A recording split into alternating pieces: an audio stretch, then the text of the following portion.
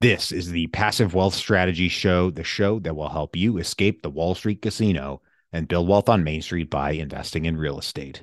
I'm your host, Taylor Lote. I'm a multifamily and self-storage real estate investor. If you want to learn more, just go to investwithtaylor.com. Today, we are having a conversation about accredited investor status, what it is, what it does for you as an investor, what it means, and how the definition is changing over time. So first off, let's talk about why accredited investor status is important and or what it does for investors, what it enables you to do. So accredited investor status allows you to invest in a wider range of private placement investments.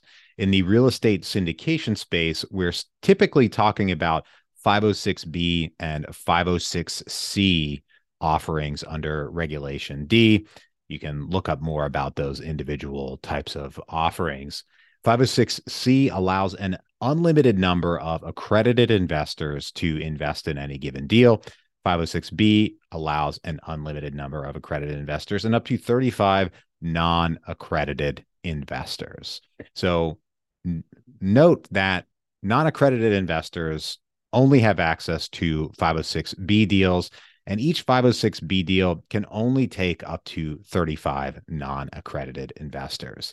It's also important to bear in mind that sponsors are not obligated to take non-accredited investors into their 506B deals, and many sponsors who do 506B deals choose not to. But as far as the passive investor is concerned, being accredited gets you access to a lot more deals. Great. Makes a lot of sense. So let's talk about what accredited investor status is, at least as it stands today. And for those of you on YouTube, joining us on YouTube, I'm going to share my screen here and just read a few things from the Securities and Exchange Commission, or the SEC. So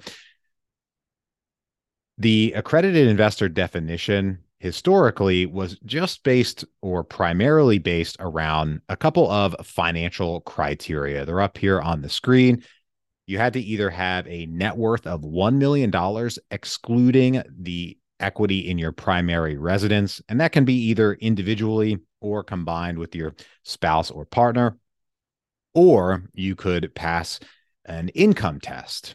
The income test requirements were, for an individual, you have to have over $200,000 in income, or for a married couple, you have to have over $300,000 in each of the prior 2 years, and with the reasonable expectation that you would meet that $300,000 or $200,000 for the current year. So you have to have a trend of earning a certain amount, and that trend has to continue into the future. There are also several professional criteria or tests that you can take that would help you meet the accredited investor definition. So let's say you don't have the net worth or income required. Well, you can still meet the requirements by holding certain securities licenses. They're up here on the screen. It's either the Series 7, the Series 65, or the Series 82 licenses. There are a few other ways to qualify as accredited investor that kind of goes along the lines of being part of a high net worth or high value family office, or executive officers, directors, or general partners of the community selling the securities count as accredited investors. Most folks don't fall under those criteria. So when you're talking about becoming an accredited investor, for the vast majority of people, at least as it stands today, they're looking at either qualifying by net worth, by income, or potentially through one of those professional qualifications. There are services out there that are a little bit tailored toward getting folks to hold those professional certifications just to meet the accredited investor definition. We're not covering those today. There's a relatively new and somewhat untested ways of meeting the accredited investor definition. But, since those are untested, it's a little unproven, not really tried yet, maybe a little bit shady. So a lot of folks aren't really willing to take that step to just take the test to become accredited solely for the sake of becoming accredited. But they might not have to. The U.S. House has recently passed a bill, and for those on YouTube, you can see it up on the video here.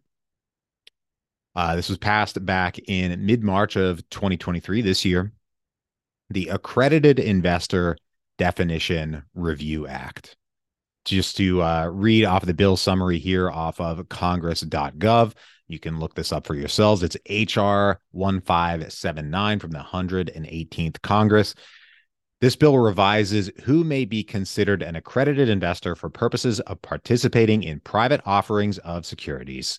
Certain unregistered securities may only be offered to accredited investors. Specifically, the bill allows the Securities and Exchange Commission, or SEC, discretion in determining what certifications, designations, or credentials investors must possess for purposes of investor protection, provided that the credentials are at least as broad as the existing regulations. Additionally, the SEC must review these credentials every 5 years.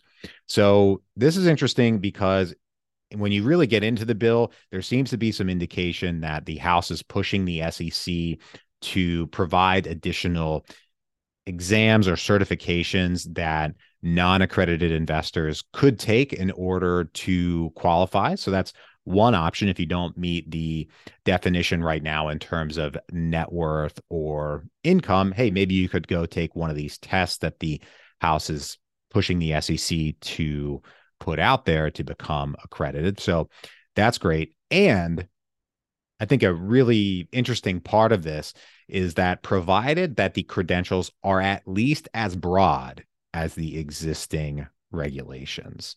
So there was some talk last year in 2022 and back in 2021 about what if the SEC actually makes the definition of accredited investor tighter and they increase the requirements for net worth and or income.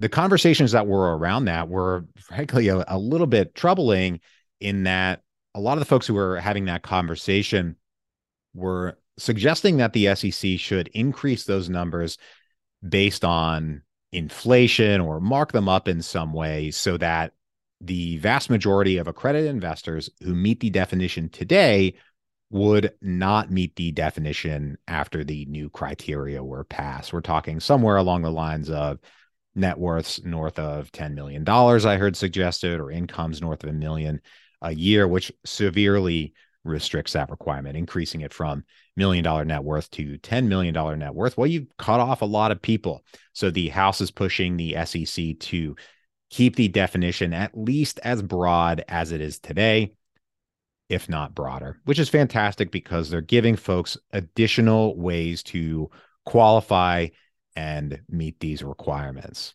I think another interesting advantage of having passed an exam and or had some kind of certification to get you accredited investor status boils down to the intricacies or the deep details of a 506c syndication and what a sponsor is required to do in that case.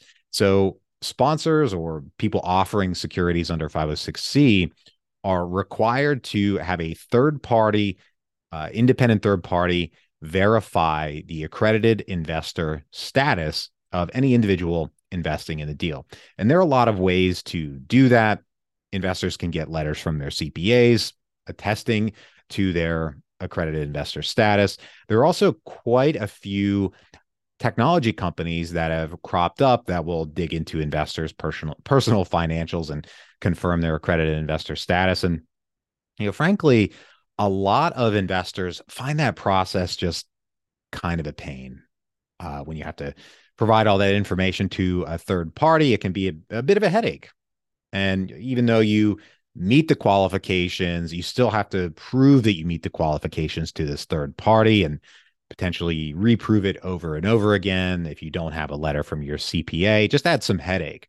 Whereas in principle, if the SEC provides some kind of a test that you can take that, assuming it's not too complicated or expensive to take, an accredited investor who already meets the definition based on net worth or income or some other criteria could, in principle, take the test and just have that certification on hand so that when they want to invest in a 506c deal where they need to prove that they're an accredited investor, well, they could just hand over their certificate having passed whatever test the SEC puts out there, instead of having to provide all of this personal financial information that at worst they might not want to hand over, or just at best it's just kind of a headache to compile and give to a third party.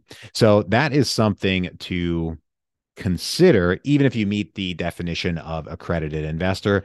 If these certifications, these tests are put out there and you're kind of tired of dealing with the third party to prove that you're accredited, well, maybe in the future it'll make sense to take one of these tests to just have that certificate on hand so that you can just hand over that certification in some way, tell them, hey, here's where you can look up and confirm that I have this certification. We don't need to go through the whole headache of, proving my income or net worth or anything like that, and could provide a little bit more privacy and just ease of investing in these deals. But for those who don't qualify as accredited today, if we do get more ways, more tests that you can take to qualify as an accredited investor, hey, I see that as an overall positive. Gives you more options, more things that you can invest in, but with the hurdle of, okay, you have to prove to the SEC or whatever governing body ultimately puts this test out there that you understand the risks of private placement investments. So I see it as a net positive. It's great to see that the House is taking an active interest in this. I also am glad to see that they're not looking at narrowing the definition of accredited investor. They want it at least as broad as it is today. Very positive signs for the real estate syndication space, and just great for non-accredited investors who want to expand their options in the private placement real estate space.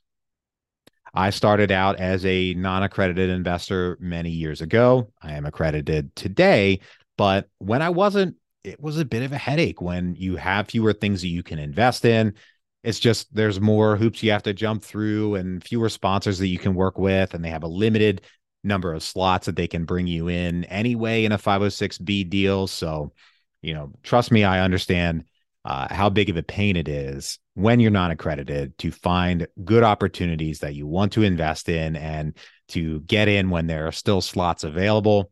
It's just easier when you're accredited, in my opinion. My personal experience investing in the private placement real estate space is just easier when you're accredited, and it looks like there will be more options on the way soon.